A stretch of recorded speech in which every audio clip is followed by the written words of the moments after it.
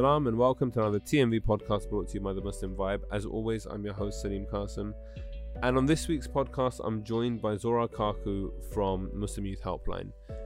Before I tell you a little bit more about the Muslim Youth Helpline and the podcast, just thought I would go through the announcements. Firstly, the TMV podcast Facebook page is still live. I say still live, is live, it's there. Sorry, not page, it's a group. People have been joining, do continue to join the group, and please do feedback any thoughts or concerns or questions you have. I need to be honest, get back on like just messaging on there in advance before we have episodes and stuff, but we wanted to kind of create a hub where people can come together and discuss whatever aspects of the podcast that they want, feedback, ideas, or anything else. Secondly, I've been mentioning it on most of the most recent podcasts, but if you visit themuslimvibe.com/support, you will be able to set up a recurring amount of any amount really, to support the Muslim Vibe in helping us to create content, and it would mean a lot to us in helping us grow our team and create more fantastic, great content for our audience. In the last couple of weeks since Ramadan, we've gone from about we're up to about £500 a month in recurring support from people like yourselves. Thank you all so much for your support, but we still have a long way to go. We want to bring in another video producer ASAP because Nouri is incredibly stretched. Do check out, by the way, our video content on our Instagram and Facebook and everything else. I think it's pretty good stuff. I mean, Nouri does all the work, so I can kind of say that, I guess. But yeah, we'd really appreciate your support. So coming back to the podcast, Zora, who has actually been on the podcast before, we talk about that in the introduction, but we are talking about mental health and specifically the Muslim Youth Helpline and the calls that they have received, and there were some quite alarming stats that they pushed out over the last few weeks, and I thought it would be worth having this conversation and trying to get a bit of a better insight into the problems that people are facing today, especially young people. I think me and Zora had a slight disagreement on the definition of young, but that's neither here nor there, I guess. But yeah, it was actually a really, really interesting and engaging conversation. I'm finding myself increasingly at the end of like almost an hour on these on these podcasts and wanting to continue, but taking pity on you guys essentially. But yeah, I think we can't have enough conversations about mental health, and this one, in my opinion, was a particularly good one. So without further ado, here's my conversation with Zora from Muslim Youth Helpline. Salam, Zora. Hello, Salim. How are you doing? You all right? I'm good. How's it going? Very good. I don't know if you're aware, this is your second time on the podcast. Do you remember the first? What was the first time? When you were on Muslims Like Us. Oh my God, yes. I remember doing that phone call from my parents' living room. Yeah.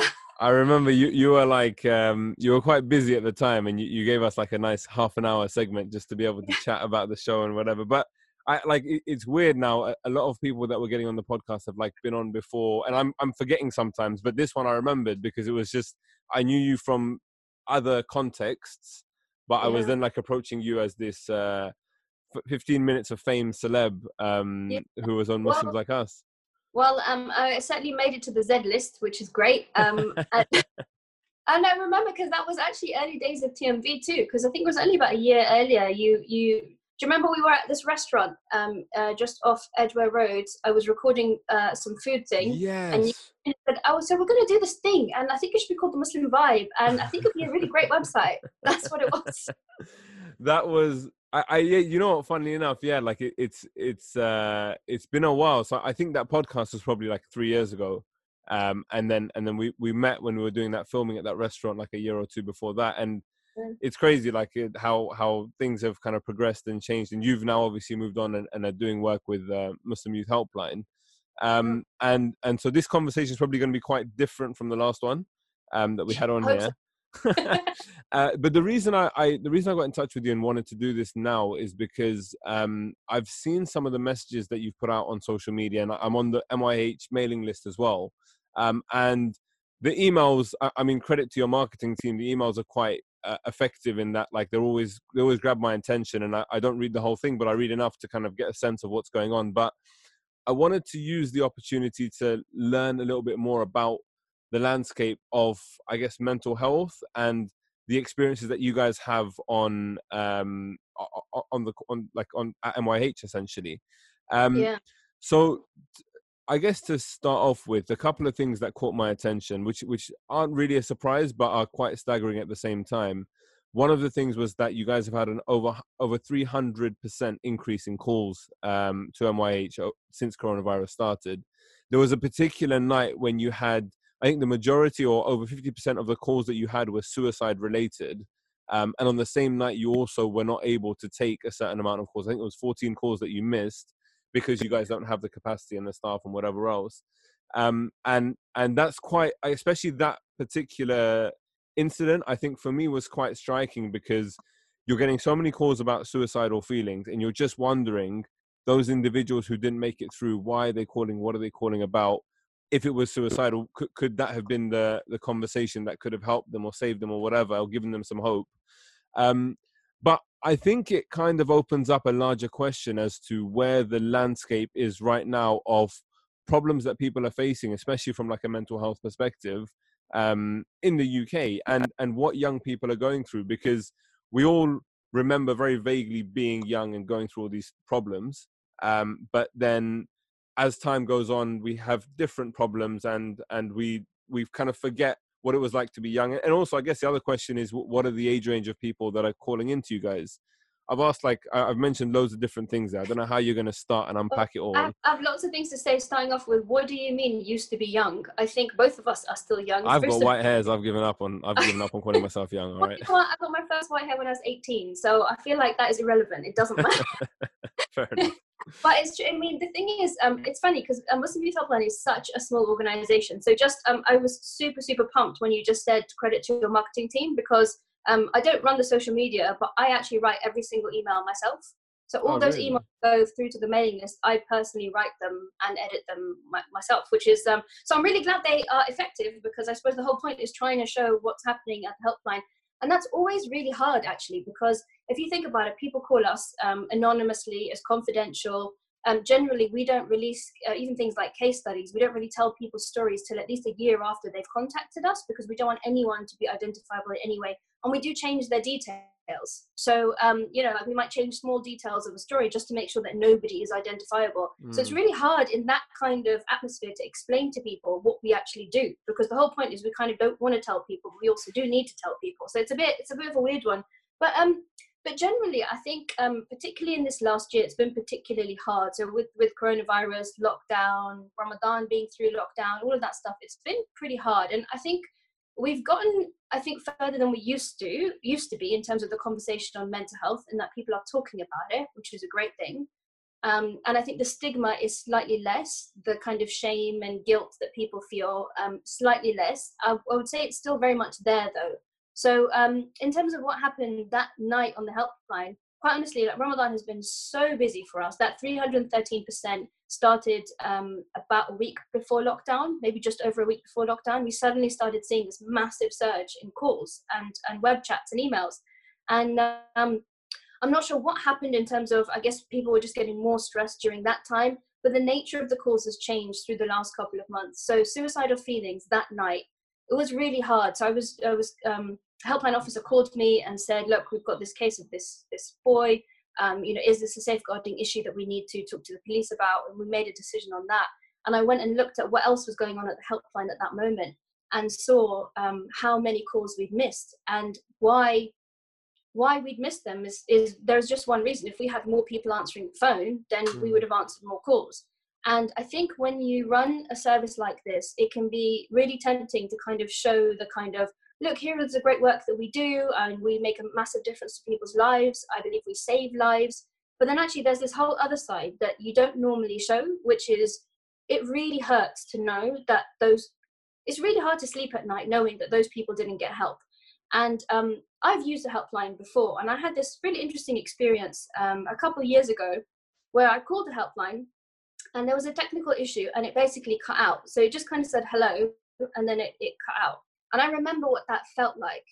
And I think just knowing that I run a service where a client may have called in and then it just cut out, it's a pretty tough feeling. And I think just sharing that somehow kind of resonated with people. And it's not a pretty story, but it's the truth. And I guess think people really understood. I think, yeah, what was so striking about it, because you shared it across your own personal social media as well, but it just kind of, it hits home when you do the numbers, right? When you think that, you know, we've had an increase in calls, we've had an increase in people talking about suicidal feelings and whatever, and on that one night you missed 14 calls. And I think it seemed like quite an, like you were tired of having to be in this situation, and you kind of put that across, and people really kind of resonated with that. And I think it's just, you know, a lot of the times it's very easy, and it comes with everything. Even when you look at charity abroad, it's very easy to care about a cause when you're watching the news, but then the second you turn it off, you kind of forget, right? And likewise, when, you know, when you're listening to a podcast with Zora from MYH talking about mental health and young people and all the problems, and we are both included in that young people bracket, by your account. It's very easy to be mindful of it, but then the second that you kind of turn away, that just becomes someone else's issue, and it's your burden then to carry on and take on. So I think, thank you for bringing that particular night to light, because it did, and it's been on my mind pretty much ever since, because I've just been thinking that actually, with all of this stuff, and like last week's podcast, we were talking about domestic abuse. There is most definitely, and we had that on Instagram Live, and the amount of comments that we were getting from people, and people sharing stories of like realizing that their friends were being abused when they were younger by their parents, and not even necessarily physically abused, but just emotionally and whatever else. Like, these conversations need to happen a lot more. And so like, I'm glad that we're able to kind of do this finally. I mean, mental health has not had the, I suppose, the light that it's needed for a really long time. And I guess it's just, sometimes I guess you try and sort of fumble through things and you're kind of okay, but for those who are not, and I think we're all that person at some point in our lives, right? At some point in our lives, all of us need help. So, and some people are not, I guess it's quite a privilege to have, you know, friends and family around. And even when you do have friends and family who love you and care about you, sometimes you just need to speak to someone who's not in your situation. And that is really, I guess, what MYH is all about. And I'm really glad people are talking about mental health through lockdown. It's been so interesting. I think suddenly everybody gets that actually, you know, if you didn't have an issue before, suddenly you do. You're suddenly experiencing anxiety or different kinds of pressures. And so people really, I think, understand it a little bit more. And it does bring that a bit closer to home when you're feeling it, I think. So then you can kind of relate to other people and say, oh, actually, I went through a little bit of what they're going through, which is interesting. I don't want to limit the conversation to just talking about coronavirus and lockdown and everything else, but I think that's also, as you mentioned, rightly so. Like, I know people personally who, when the lockdown was just about to start or just started, you know, the whole panic buying thing, I think a lot of that was not just people being greedy and hoarding, but actually it was the manifestation of their anxieties and their stresses and their worries about everything that's going on. And that's how they channeled it. They thought, let me stockpile as much as possible, I will be safe. And that's what made them feel safe temporarily.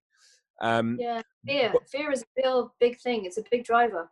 But this is what I wanted to ask you, is that, like, in terms of, and it's important for me because even I've seen with everything that's been happening with COVID and lockdown and everything else, I haven't really used the government's figures to be my indicator of what's going on personally. I've been using pretty much my own network. So, for example, at my local mosque, I know how many burials they're doing a week, in contrast to before. So I know that we went from once or twice a week to 8 in one day at the peak, which is unbelievable to even think about the fact. And like, even again, so I you know, one of my relatives passed away a few weeks ago. It wasn't COVID related, but she's buried in a cemetery, and since she's been buried, there's been like several new graves that have been built, and like the whole row, in fact, have all basically all of those funerals have taken place in the last couple of weeks. So anecdotally, I know there's definitely been a spike, whether the government figures say up, down, whatever. And I can see now that there is a bit more calm. There are still a high number of deaths relative to kind of peacetime, if we can call it that. But it's given me an indication, at least like in my locality, what's going on. And so that's why I wanted to ask, I guess, you know, what from your experience are the issues that people are facing today, especially Muslims that are calling you up? What are the prevailing problems essentially amongst people in the UK, Muslims in the UK? Well, there are a few things. So in terms of the numbers, the top thing that people call us about is anxiety. So it's different types of anxiety. It could be if they've had a mental health issue, like a diagnosed anxiety disorder, and it's gotten much worse. Or it could be people experiencing anxiety either for the first time or in a situation which, to be frank, it makes perfect sense that you'd be anxious in those situations. So if you're worrying about your job, your family, a domestic abuse situation, your friends, you've got, I don't know, a relative in the NHS, for example, are they going to be okay? Or people who are sick, who you can't help, which is very, very strange. It's a really weird feeling to know that somebody is sick and somebody who you love, somebody who, you know, it might be your mom, your dad, your brother, your sister, who you would ordinarily be helping, but you can't. It's a really, really strange situation. So that's the kind of anxiety thing. Suicidal feelings have been much higher than usual. I don't really know why, to be honest. Like, I'm not sure why that's coming. We used to have maybe one every 2 weeks for suicidal feelings, but we have multiple in a day now, which is a big change. I'm not sure why, but that's something that's been coming up a lot. Abuse has been going up quite a lot too. So we've had calls from younger children, so say between 12 and 17, who have been saying that they've been physically abused or neglected or all sorts of things at home. And those kids actually will call us. They won't call us, they'll message us on, I guess, using their mobile phones, just on web chat, because that's something that you can do. It's really hard to find privacy these days, especially if you're living with someone or if you're a child, because you can't actually physically speak to someone on the phone because there's somebody in the next room who can overhear you. So those kinds of issues have been popping up quite a lot on the helpline. It's been, there's been a fair amount of financial stuff too. So for example, we had this one call from a guy who, so he would generally go to food banks maybe once in a couple of months because they were trying to survive on his income. His wife was trying to get a job, couldn't find one, and has been looking, and they have a little daughter. And he would call us every now and then when he goes to the food bank because he'd be embarrassed. He'd say, look, I feel really terrible about myself that I can't provide food for my family because, I should be providing because I'm the man and, that sort of thing. And he'd feel really embarrassed and ashamed of himself. And he'd call us and just be able to sort of vent that a little bit. But during COVID, he lost his job. And so that's a whole nother, he's now going to the food bank really regularly. And it's not just a case of the money runs out towards the end of the month, it's kind of all the time now. So it's a really hard situation for people to be in. And one thing I'd say also is we've had quite a rise in complex cases. So things where, honestly, it's really hard to even know where to start. So I think the best example of that is a girl who called us who's 17 years old. Both her parents are in hospital with coronavirus. And she's looking after an older sibling who is self-isolating because they've got symptoms. So she's looking after them. And then she's got a younger sibling who's about 12 years old who has severe disabilities. And so she's looking after these two. And she called because a few things. One is she said, do you know where I can find my local food bank? Because I don't have any, I'm 17, I don't have any money. And I need to be making food for my siblings. So do you know where I can find a food bank? The second thing is she's in her A-level year and her teacher is going to be giving her a grade instead of her sitting exams. So she said, if that happens, my teacher doesn't like me. And I think she's racist and I think she's not going to give me the grade that I deserve, which means I might not get into the university that I want to go to. So I don't know what's happening with my career and my employment prospects. Yeah. And then the third thing was, she said my mum's doctor, so a doctor on the ward where her mum is in hospital, called and said, we don't think your mum's going to make it. And she said, I'm only 17. How do I make sure that my mum gets a Muslim burial? Like, what do I do? Because if they call and say she's died, then what? And she wasn't even, I mean, that is a lot for a 17-year-old to be going through. And to think that just 2 weeks before that, she wasn't dealing with any of that. That's a really tough situation. And the trauma she'll be experiencing from any one of those situations is hard, but she's got all three at the same time. So can I ask, when you encounter a call like that, how do you, as are you guys counselors or listeners? What term do you use for the people that are on the other end of the Well, phone? what way we talk about it is we provide emotional support and signposting. So we do have professional counselors at the organization, but Hmm. because we don't sort of train everybody in fully qualified counseling skills, even though we basically run on a counseling model. So we do train people in counseling methods, Yeah. but we don't have certification. So we can't really say that people are qualified counselors. Hmm. But our helpline officers who run shifts, most of them actually are qualified counselors. And I guess the whole point is, with a case like that, you'd start off with safeguarding. You'd start off with, well, she's not on anybody's radar. Mm. She's really like, nobody knows that she's going through all of this stuff. But see, what I was going to ask is how do you as individuals, I guess, detach yourself emotionally from that? Because it's like you're dealing with one person's issues, and then you put the phone down, somebody else calls with completely different set of problems. How do you Yeah. suddenly switch off from like worrying about one sister who's, mum is on her deathbed and who has anxiety and all these like that must be really difficult. Yeah, it's really hard. And I've got to say, so I don't take the calls myself. I Yeah. used to. So back in the day, I was on the helpline for almost 10 years, and I used to take the calls, so I know what it feels like. But our helpline, like the front line that we've got, our helpline officers are incredible people. And what we try and do is set up systems that mean that they're taken care of. I feel like in the organization, it works like this. We've got clients, and they are looked after by the helpline officers. The helpline officers are looked after by myself and the helpline manager. So we look after them, they can look after the clients. So what we do is a few things. One is, as soon as you finish with an inquiry, so if you hang up the phone or you finish an email, you have to take the time to write down. So we do a little summary on our system. We don't keep like identifying information like who people are or that sort of thing, but we just write a little summary of what happened. Hmm. If there's anything that we need to sort of take forward, so if there's anything where it's like it's complex, I need to talk to my manager about it or that sort of thing. And they need to take that time and try and wait and do whatever they need to do in terms of self-care to feel okay to take the next phone call. But we also have a whole bunch of systems. So there's a buddying system. When you finish a shift at 10 o'clock at night, it can be really hard, actually, just even trying to switch your brain off to go to sleep. So we have a buddy system where people can call each other and kind of just debrief on the shift that happened. And we currently have two people on the phones at the same time. So you can call the other helpline officer and say, well, I just got off this call that's been pretty hard, as long as they're not also busy at the same time. So that's quite helpful. And then we have supervision. So every month, each helpline officer gets their own supervision session, which is essentially like counseling for them, Hmm. but it's more with a professional sort of mindset so that they can think about how they're doing and whether they're okay. And then we also do group supervision. And that's to look at like MYH as a whole and kind of say, okay, are there any complex clients we need to talk about? Anything people are finding difficult? And often that's where we see some really interesting different things happen, even in terms of policy, for example. And I think, I mean, one thing that's on my mind from things like that is sometimes we get people abusing the helpline. So they'll call and we get sort of either sex callers or people who call and say ridiculous things like, can I eat pork? Is it okay? And it's like a real kind of hoax call or something like that.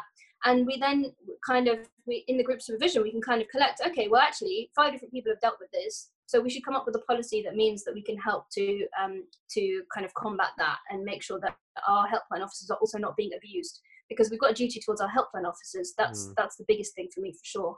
So I guess there's lots of different steps in terms of making sure we look after ourselves, hopefully. And on a broader, there's two different things that I want to kind of go get to from here. So number one is the personal side in terms of your story and journey and how you found yourself as director of MIH, and also the community, or the community. Sorry if I should pronounce my T's. The community response and approach to mental health and everything else. Which would you like to talk about first? I don't actually give people this option very often. The community. I'm so excited about talking about that, actually, because I've Okay. say about it. So no, I mean, I can preempt almost like your first response, but where do you feel like the conversation is at in the community space, with regards to mental health? How far along are we, if you know what I mean? And I think personally, and this is something just my own reflection on our time with the Muslim Vibe, is that when we started out, the reason that we started out, and like you might remember from that conversation we had like a few years back, was that we wanted to create something in the digital space for Muslims that would kind of help to hone in on a Western Muslim identity, look at, you know, issues that are facing young people, talk about social issues, talk about taboo things and everything else. And that's why being able to speak about domestic abuse, being able to speak about mental health issues, and trying to normalize that, and getting people to kind of appreciate that it's not just about, oh, read the Quran and you'll be fine, but actually, like, you know, you do need to speak to someone, you do need counseling, you do need whatever. It's been amazing to be able to be a part of that, and I think that conversation is happening in some circles. But the question is, in a kind of broader sense, and I guess it'll also come down to the response that you guys get from people. How do people perceive MYH and the mental health space broadly in the Muslim community? Honestly, I think you're completely right. Like where we started from, where we came from, is a completely different space. And actually, I do think it's platforms like TMV who've been putting things out for years, and just consistently raising the agenda of mental health issues that has really made a difference. And you know, we've had things like Nadia Begum talking about her anxiety, doing a whole documentary about it, where people loved her because of her baking thing. And then she kind of had a whole thing on mental health, and everyone sort of saw that and thought, oh, actually, you can be super, super successful and also have a mental health issue. She had And a it's okay to talk about it. sorry, it was, she had a BBC series on anxiety. Is that right? I think it was either a 1 or a 2-part documentary. I think maybe Yes. 2-part documentary about her anxiety. She has generalized anxiety disorder, I think, and that's what she was talking about, which is And really I think what was really quite shocking was that, because I watched only bits of the documentary, it was just happened to be on TV, is the extent of her anxiety. Like, it's not like some mild anxiety. They've just picked someone and said, okay, yeah, you can talk about it. Like she has some serious anxiety. Like she broke down several times on the show when she yeah, was kind of reliving trauma in her life and everything else. And the yeah. fact that it's kind of affected and hindered her to such an extent. But as you say, it just goes to show that, like, you know, literally the most, or one of the most popular and famous Muslim quote unquote celebs of our day can also be affected to such an extent, right? Yeah, and I think that what you've just said is so important. Like having all of us basically talk about our mental health like it's a normal thing to talk about. It's so important for the next generation. So I know whenever I do talks with kids, particularly, so up until about 18 years old, if I mention that I have anxiety, I'll get almost half the group will come to me afterwards one by one saying, oh, you know, I've had this thing for a while. Do you think it could be anxiety? Could, like, what should I do about it? And it's really interesting that kids will actually relate. And I think that's the thing about mental health is you open up a conversation. And what we need to do, I think, is to just be bold about saying, okay, well, I'll talk about it first. You know, my name's Zora and I have generalized anxiety disorder, and just kind of get that out the way and say, okay, well, now that I've said something, it's okay. It means it's okay for you to say something. And honestly, I think we all want to talk about it. Nobody wants to be alone with their terrible thoughts and demons. I think we want to talk about it. It's just we kind of need permission to. And it's like, well, what's the kind of atmosphere that I can talk about something where I know I'm not going to be judged? And if somebody else is talking to you and they're talking about themselves, you know they're not going to judge you. And I think that's really, really important, that people don't see you as weak because you have an issue. So I'm probably one of the biggest culprits of this, but I think a lot of people struggle with that vulnerability, right? Taking that first step to show themselves as being human, as being flawed, as having problems. Yeah. And that's the thing. So what's interesting about what you just mentioned is that the second that you create that environment where you admit to being human, it allows others to also do the same. And as I said, Yeah. like right at the beginning, I'm the biggest culprit of this. Like I constantly live in that sometimes superficial space with people where I'm like, I don't want to, everything that's my issues, I suppress below the surface. Yeah. And it's very difficult. And obviously, you know, I know there are campaigns and there are charities that also talk about men in particular, and being open as men and being able to be vulnerable as men, and all of that kind of stuff. But, and I think, you know, from a Muslim perspective, a lot of that also then comes down to culture. And what we've seen and what we've learned and experienced through our Yeah. sort of our parents and our communities and whatever else. Salim, sorry to interrupt you, but question for you on that one. Oh dear. One thing that I see a lot is, so when I look at, you know, the Islamic traditions, for example, So we know a few things about the Prophet which kind of relate to this. So one is, we know that he openly cried in his mosque and his home. Like he would, especially when he was grieving, he openly cried. Like he was a man who cried. And that was the Prophet. In a way, it's like, that's kind of the sunnah, because that's what we're looking at, what the Prophet did. And also we know that the Prophet, in a more proactive kind of way, the Prophet received his first revelation when he was in the cave meditating, which means that before Islam even came along, that guy was in the cave meditating. And I wonder, like, why and how have we lost that kind of Islamic tradition? We have so many Islamic traditions and culture and all of this stuff. But where did we lose? Like, I would love to know, like, how did the Prophet meditate? What did he do? How come I know how long his trousers were, and I know what he ate for lunch, and I have no idea how he used to meditate? I'd love to know. And that's a man. I wonder how we lost that. So I think it's interesting that you mentioned that, because I personally feel that we are very selective in the sunnah and the tradition that we take from the Prophet. And what I mean by that is that often we almost superimpose our perception and understanding of the Prophet onto the Prophet. Do you know what I mean? So we use modern day standards. And again, I'm no expert in any of this stuff. This is just my own personal opinion. You know that, but it's just for anyone listening, because you asked me a question now, I feel like I have to give a proper answer. But how I see it is that we use kind of modern day standards of masculinity and what it means to be an alpha male or whatever it might be, and we're projecting that onto the Prophet. So when we see a narration of the Prophet being harsh with people, we'll take that one and we'll be like, yeah, look, the Prophet rebuked this Sahaba when he said XYZ. But as you said, when it comes to, and people do this all the time, right? Like even when you're looking at how the Prophet dealt with disbelievers, for example, or whatever it might be, people will select the approach that they've taken in their own lives and be like, oh yeah, do you remember the time the Prophet did that? Or you remember the time the Prophet did that? But we're not willing to embrace the full picture. And I think that's what it is, to be honest. And why we've lost that. And it's so, I mean, it's interesting, as you said, like how did the Prophet meditate?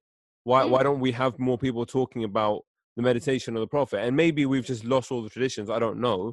But as you rightly say, there's so much that we can learn from those kinds of things and to be able to reflect on. But I think ultimately, as long as we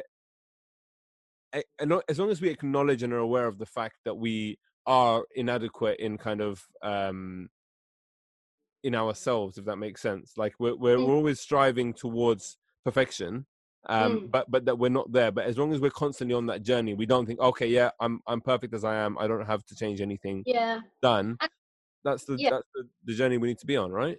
And you're right. And I think that actually, when I think about it, I suppose one thing definitely to mention is, I think even from the pulpit, like from scholars, I've heard so many people talking about mental health, so many like imams, scholars, Friday prayers, like during the khutbah, people talking about mental health, which is, it's really different to how it was 5 years ago, 10 years ago. So that's a really positive, like, we're getting there. Yeah. But I still feel like, and maybe it's a generational thing, but I still feel like there's a lot of education that needs to take place. So amongst, I would argue, a younger generation, people are a lot more open. And I guess this is something we discussed just before the podcast, but I feel like things like Google have, for me, brought a lot of good, but also a lot of bad. So the good is that, you can type in a bunch of symptoms that you're experiencing in your life, be it physical or mental or whatever, and you can get a pretty good diagnosis. What's bad is that you can type in a bunch of symptoms that you're experiencing in your life and you get a diagnosis. And so I guess this is the other thing I have to ask you, is that, do you feel like with the advent of Google and social media and technology and so much more conversation about mental health, do you think people are self-diagnosing? And let's say you have like some micro form of anxiety, you do a bit of reading and suddenly like you actually snowball your own anxiety into like a proper disorder? That's an interesting question. I think about two things about that. One is generally, I think one way of looking at it is kind of people self-diagnosing, but another one is maybe what's happening is people are just becoming a bit more emotionally literate. And I use this phrase emotional literacy a lot, partly because I'm terrible at it. I'm really terrible at describing my own emotions. Definitely working on that in therapy. But it's really hard to deal with something when you don't know what it is. And sometimes actually naming it really helps. So it might be that actually, you're experiencing something that's like a panic attack, but you don't know what a panic attack is. So you're short of breath, you're this, you're that, your heart's racing. You Google it and you think, oh, I'm either having a heart attack or I'm having a panic attack. And actually I'm not dead, so it's probably not a heart attack. Okay, so it's probably a panic attack. And then I guess what you're saying is, then do I then go on and say, well, I have a panic disorder, for example, or something like that. But I guess depending on what people then do with that information, I don't see it as too much of a bad thing. So if you're kind of saying, okay, well, I'd rather that young people name something and say I have something that feels like panic than not, and kind of just deal with it silently and not know what it is for 20 years or something like that, which happens to a lot of people. So I think that's a really important thing. And the other thing is, I think it's generally more accepted to talk about mental health. So where people may have been Googling their physical health symptoms before, they're now also Googling their mental health symptoms and things, and actually connecting with other people online. And it's pros and cons. It can be a good thing in terms of connecting with other people who are going through a similar thing that you are, on forums or online or on social media. And I know social media also has its negative side, and I'd say it's probably more negative than positive, but there is something to be said about people who are able to connect with others, which is a good thing, I think. You also mentioned something to me just before, that the people that are calling you are now slightly younger. So I think you mentioned 12 to 17. Is that correct? Yeah. So average age is late teens, and Late teens. in a couple of weeks, I think our youngest caller was 12, and our oldest was in their 50s, maybe. So it ranges a lot. But the average is a drop from what it previously was. Yeah, it used to be sort of mid-20s, and it's now sort of late teens. So I feel like a lot of people have the thought that the advent of social media has given rise to a lot more problems. So, we talk about the society of instant gratification and constantly looking at the likes, and the fact that even platforms like Instagram have taken out the like count. So you can't see how many people have liked it immediately on your page, and neither can others. They're trying to that's from a mental health perspective, to try and help people with dealing with this kind of constant need for attention and for likes and everything else. Do you think, though, that given everything that social media has brought to us, and this kind of created this subset of society and like a second life almost type thing, do you think that that's the reason why young people are increasingly developing or I guess self-referring or calling your helpline? I'm not sure, to be honest. I think in terms of the actual rates of incidents, no one's really studying Muslim mental health. In this country, we've got loads of studies on ethnicity.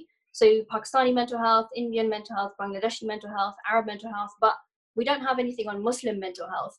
And that's something we're trying to work on also, because it would be interesting to know whether rates of all sorts of things like anxiety, PTSD, are they higher in young Muslims than they are in other populations? And we've done some research, but it's not academic research. I think that's a bit of a gap that we need to look at, and I think people are looking at it, so it's a good start.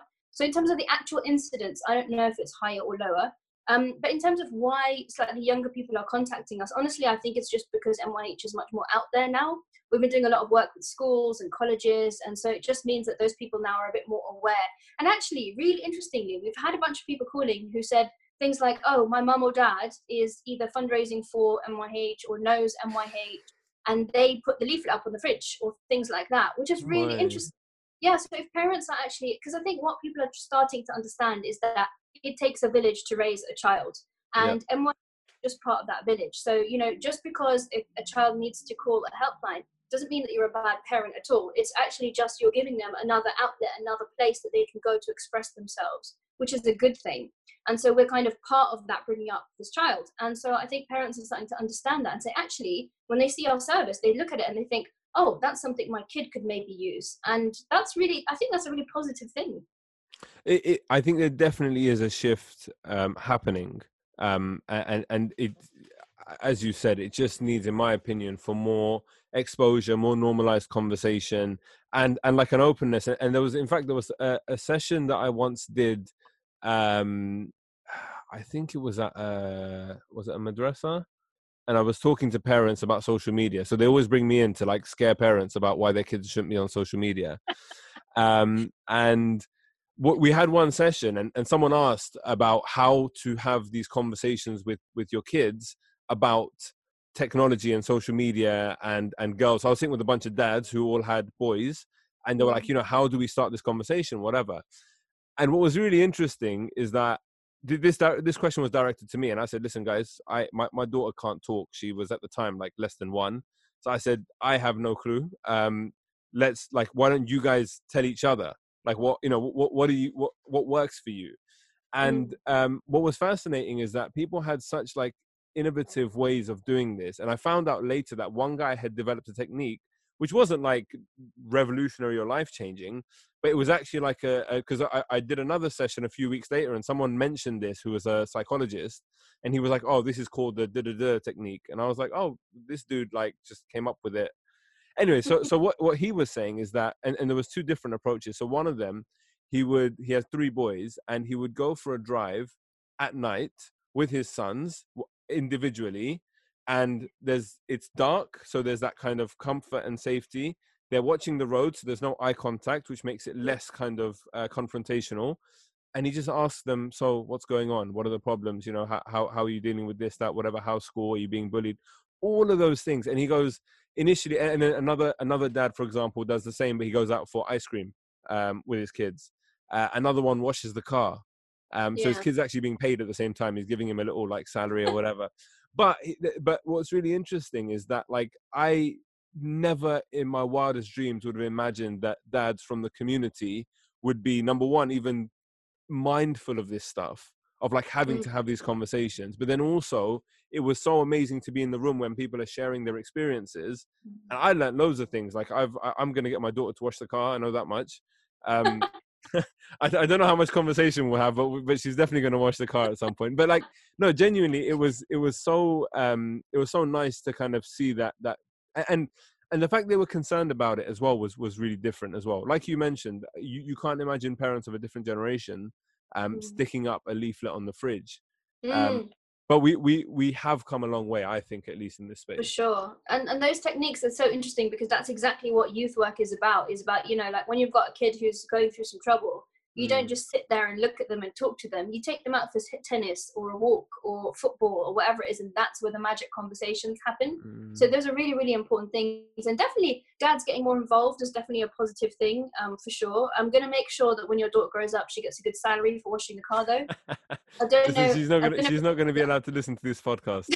It is really nice, though. It's really nice that the community is getting involved in mental health and making it a thing that we can all talk about. And like, and even the fact, sorry to cut you off, but even the fact that I was invited, and I've been invited to like the same madrasa now a couple of times to talk to different groups of parents, the fact that they're doing that and these conversations are happening, I think is incredible, because it's like we need to start being aware of these things. We need to, and it's a dual perspective. There's like the online safety stuff, which is really important, and safeguarding and everything else, but then there's also just the basics of how to engage with younger people today, because times are changing, because technology has so rapidly changed everything around us. Like there's a lot that kind of needs to be done. For sure. And I think one thing we're just about getting to grips with is using outside expertise. So I know that there are lots of people in the mental health sector who have a lot of really interesting like tools, tips, things for parents. I think sometimes it's about who's saying it, and it makes sense then for us to then take those resources to kind of like culturally translate them and give them to the community in a way that kind of makes sense and has credibility for them, and to kind of keep delivering that to the community. Because that's the thing about MYH that's so interesting, is like we're on the front line with phone calls and things like that, so we know what's going on. And then I feel like it's like a bit of an amana for us to then go back to the community and say, hey community, do you know we have these issues? To prevent these issues, this is what we need to do. And that's really important. And really, I think some of the biggest things are around things like isolation. And I think our next generation is more isolated than ever before, which is so interesting, because we're at a time where we feel like we're more connected than ever before. But I think in the amount of addictions, particularly things like pornography addictions, we see a lot of isolation, a lot of people who are struggling with themselves. And you kind of want to be there for them before to kind of prevent issues, but even if they're going through issues, to try and build up their resilience so that they can get through it, for sure. I'm glad you brought up addictions, because I was going to move on to talking about that, and you're going to have to help me out with this one, because there was a fundraising dinner for MYH that I came to like a few years back, and Mhm. you had a bunch of stats dotted around the room. I don't know if you remember this. Yep. One of the stats I believe, and I hope I've remembered it correctly and haven't just made this up in my head, but one of the stats I believe was that substance there's just as many cases of behavioral abuse as substance abuse, or more. I can't remember. Do you know which way Yeah. around? On the helpline, we get more behavior addiction than we do substance addiction, and it's very interesting because over the years we've had to change our training. We used to train our volunteers mostly in things like Yeah. drugs, and now we do most of our addiction training on pornography addiction, and then substances are like a minor part of it. It's completely different. So this is what I find fascinating is that I remember back in the day, MYH, when I was a kid, because MYH has been around for about 19 years now, I think. Yeah, quite a And while. and I remember when I was a kid, MYH was like always like, oh yeah, once you become an alcoholic or you start smoking weed and you can't stop, that's when you call MYH. Um, Right. because that's what you're associated with, right? You fall off the wagon, and then MYH is there to kind of save you and all these other Right. services and whatever.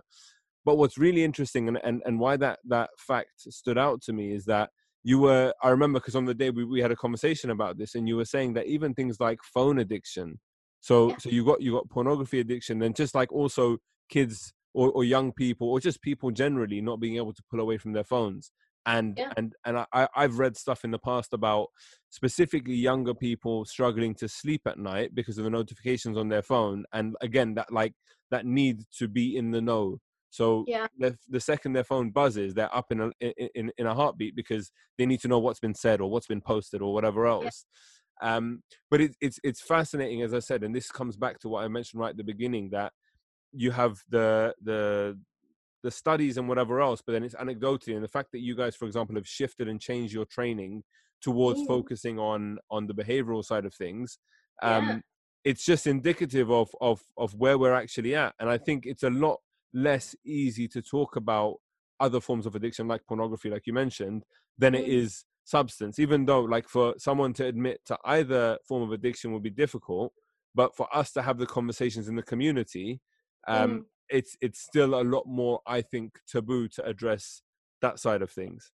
Yeah, the level of stigma I think is completely different. Mm. But I think so. Just on addictions, I feel like we should talk about pornography addiction first, because I guess I feel like it's really important to bring it up. Like just to give you some stats, last year after Ramadan, I think it makes perfect sense. So last Ramadan, just after Ramadan, for about a month after Ramadan, our half our inquiries were about pornography addiction, and half of those were from men and half were from women, which is really interesting. And if you think about it, actually, it makes sense that it's after Ramadan that it's a higher incidence, and that's because in Ramadan you try and give up your addictions, your Shaitan's habits, locked up, that's why. right? Shaitan's Exactly. back out straight after Ramadan, but yeah.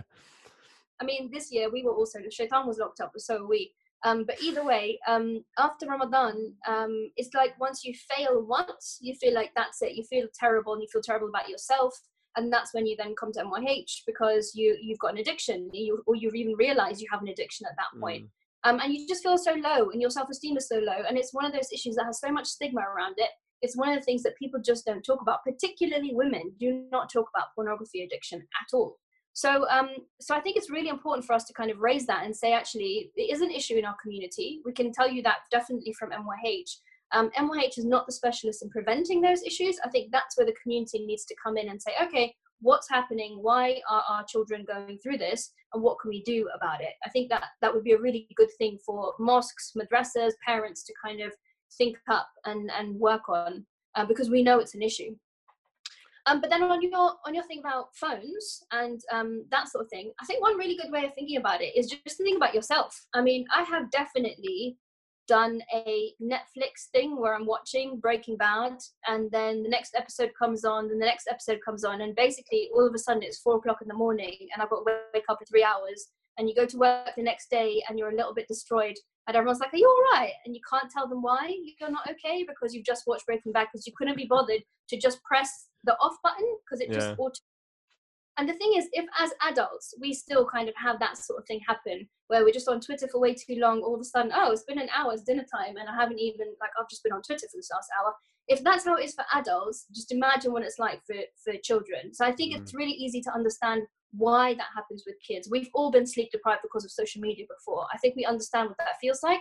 It's just then if you're a child and you then don't have the resources to be able to deal with that in the daytime, and it's not great for school, it's not great for You're just saying that we as adults have a better poker face. Yeah, basically. I mean, it is interesting when you watch kids, you know, like give them some sugar and then, you know, a few minutes later you see them running around the room and you think, actually, why don't adults do that? Yeah, seriously. You can spoon sugar into your mouth and probably you're having the same reaction in your body, but you're not running around everywhere. We're just better at that poker face. We're just better at kind of keeping it inside and pretending we're fine, but we're not actually. So I've just thought of one more thing I actually wanted to ask you. I realized we haven't done the your own story stuff. We might need to do that another time, just in the interest of time. But what I did want to say is that with regards to everything you just mentioned, I think it makes perfect sense in terms of like looking at, you know, post Ramadan, there's a spike in people dealing with porn addiction, whatever else. I think that we are slowly beginning to normalize conversations around all of these things, but I still feel like there is an element of guilt and shame that comes with whatever it is, and being able to admit and acknowledge that you have a problem, that you need help or whatever it might be. And I think on one level as well, because like our community is generally quite small, there is always that fear that like you call up the helpline and it's your cousin on the other line just going, oh, Ahmed, what's going on? What are you doing? Why are you calling? Do you know what I mean? Like there is that fear ultimately. Like for example, let's say I had an issue and I wanted to call MYH. Like although you told me just now that you don't answer calls, like I would still constantly be petrified that it's going to be Zora on the other end of the line just going, oh, hey, Salim, we just did a podcast. What's going on? But like how... No, I mean, yeah. How can you give people assurances about the anonymity and the fact that it will be protected? And I don't mean from a perspective of, oh, you're going to leak their details to the press or anything like that. But just like, you know, there's that fear that, oh, you know, the caller's going to, I mean, the counselor's going to get together and be like, oh, you wouldn't believe who just called me. You wouldn't believe what this guy just said. You wouldn't believe whose husband did this and blah blah blah. Because that's human nature, right? And we all kind of gossip, whether we like it or not, whether it's right or wrong. But especially in this space, I guess where the stakes are so high, like what kind of assurances can you give people? So several things. One thing is just practically, if you're going to call the helpline and you want to be completely anonymous, you can call and just give them a fake name. So just say, my name's Adam, and I want to talk about whatever. And actually that will never, like, no one will ever know who you are. Even the helpline officer themselves won't know who you are. Just give them a fake name. And we actually say to people, we do ask people what your name is, just so that when you're talking, you're not saying, you know, hello, Mr. X or whatever. You're just saying, we ask for a first name, but we also say you can give us a fake name if you want to. That's absolutely fine. And that helps to protect your identity, because we don't store things like people's phone numbers or stuff like that. We don't keep that on our records. So basically you can just call 141 your number if you feel like it. That helps also. It doesn't, MYH's number doesn't show up on your phone bill, so nobody else will know that you called. But you can absolutely call, just give a fake name, and that's all it takes to be completely anonymous, even from the team taking the calls, let alone from myself. So that's one thing. But the other thing is actually that kind of stuff is stuff we really proactively think about when it comes to recruitment. So there's actually a question in our helpline officer recruitment, which is, what would you do? It's a scenario-based thing. What would you do if you were given an email or you were answered a phone and you realize that you know who this person is? And there is one right answer to that question, and that is absolutely that you do not deal with that inquiry. So, and even with emails that we give people, we don't give email addresses to the rest of the team. It's just the one person who's opening the help inbox who even sees that email address, which is really important. So we do ask, and it's really important that helpline officers then also self kind of identify and say, well, actually, I know this person. That means that I have no business being talking to them, because if they wanted to talk to me, they would have talked to me. So they're reaching out to the helpline, so it's somebody else can take that query, which is important. And the other thing is just that respect. So one thing we do in training is we talk about different styles of questioning. Like, how do you help people through questioning? And one thing we talk about and practice quite a lot is helpline officers asking questions because of curiosity. We don't do curiosity questions. So it might be, for example, you've got this scenario and you're thinking, you know, oh my goodness, this is like really interesting for some reason or the other, and you're curious about something. But we don't do questions just because it's a curiosity thing. It's got to be about the client. It's got to be about that caller on the end of the phone and what will actually help them. And I think that respect really extends to how we talk about people, even behind the scenes. There is not a case where, you know, and I think that's a culture thing within MYH. We do not make fun of any issue at all. And that's because if you think about it, like, let's say, even if there's something that you consider completely minor, and it can be really hard for your brain sometimes when you're going from like a super serious case of, you know, child sexual abuse, for example, and then suddenly you're speaking to somebody who might have an issue that you consider slightly less important or slightly less, I don't know, slightly less bad, basically. But the way we look at it is, if you had a broken leg and if I had a broken leg, just because yours is more broken than mine doesn't mean that mine doesn't hurt. And so we really look at it like no problem is too small, no problem is too big. Whatever is coming in, we treat it with just the same respect. So it might be that different clients have different thresholds, but whatever that caller is calling with, that is the most important issue in the world to them. And that's how we treat people. And I think that's really important to MYH's culture. And honestly, I think if we didn't have that, we shouldn't exist. And I'm really glad that we do, because I think clients deserve that kind of level of respect for sure. And to address, you might have mentioned it, but I think it's important to kind of push on it a little bit further. So, in terms of getting over the hump of shame, guilt, fear, whatever else, how do you see people being able to kind of get to that place? Well, I think it's small steps. I think first identifying it in your own mind, being able to say whatever it is that you're going through, and often that's to do when you're typing than when you're talking. So I'd say to start off with, a good thing to do is to just do an anonymous chat, because it's easier to type something. You don't have to say out loud what your issue is. And then I think progress on a little bit more and see whether you can get more help. I always think therapy is a good idea. The great thing about therapy is it's your own space. It's just you and one counselor. And that just means that you don't have to worry about what anybody thinks. You can try things out, see how things feel. But there is a cost implication to therapy, though, right? There is, and although it depends. So it depends on what sorts of therapy you're looking for. One thing about MYH is I think our helpline officers can help find the kind of help that you need. But in terms of cost, there are some low cost options. So there's IAPT, the local government, local council services, which they're designed to be quicker. So you don't need to get in touch with your GP. You just contact them directly, and they should be contacting you within a week and then placing you somewhere within a couple of weeks, which is the theory. I think people have had different experience of that. So when I last used IAPT, it was fine. I was in a group therapy setting within 3 weeks, I think it was. But definitely we've had clients on the helpline who've tried and they've said it's sort of 6 weeks or longer, which can be really hard when you have an anxiety issue or something like that.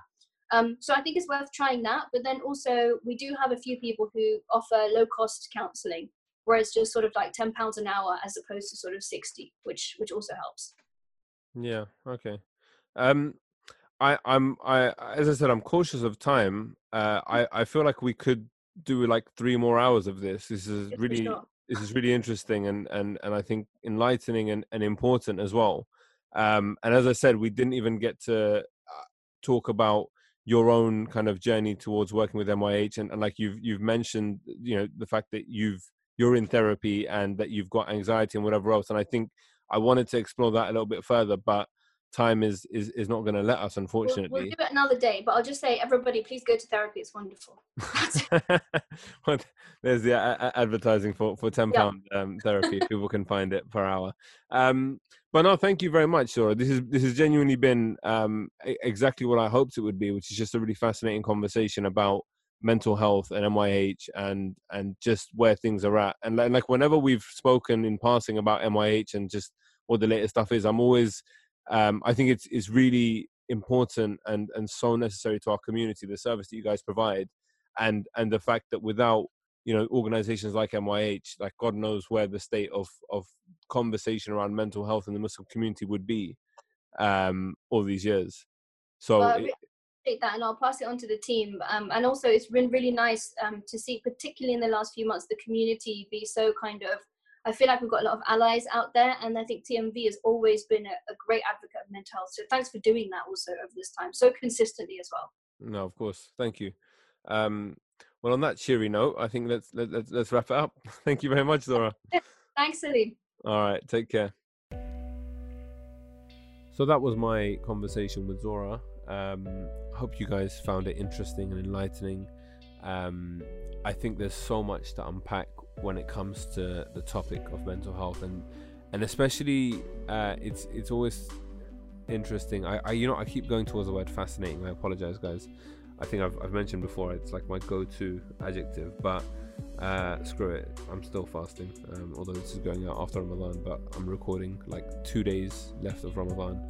But yeah, I think it's fascinating when you hear some of the case studies and the stuff that people are going through, and like the complexity of a lot of these cases. Like often it can be very easy to brush aside people's problems and minimize people's problems, but when you kind of get into it and you start trying to problem solve and hearing it, it's just there's people are going through so much, and I think Zora said something very enlightening at the end, which was that each person's individual, like you can't compare like for like you can't compare a hairline fracture to like a complete break when it comes to a leg, but when it comes to mental health and when it comes to people's kind of problems, you most definitely have to prioritize and treat whatever they're dealing with as the most important thing at that time, because ultimately that's what it is for them. And you can think back to problems you've had in your life growing up, and you always think at like a young age that the world's going to come to an end because I failed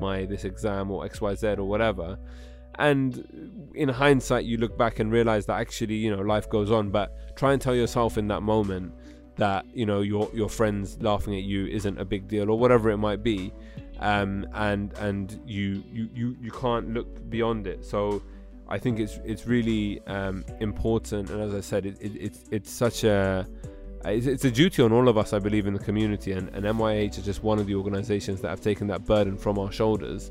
But that doesn't mean that we shouldn't continue to support them and support all the organizations that are kind of dealing with mental health.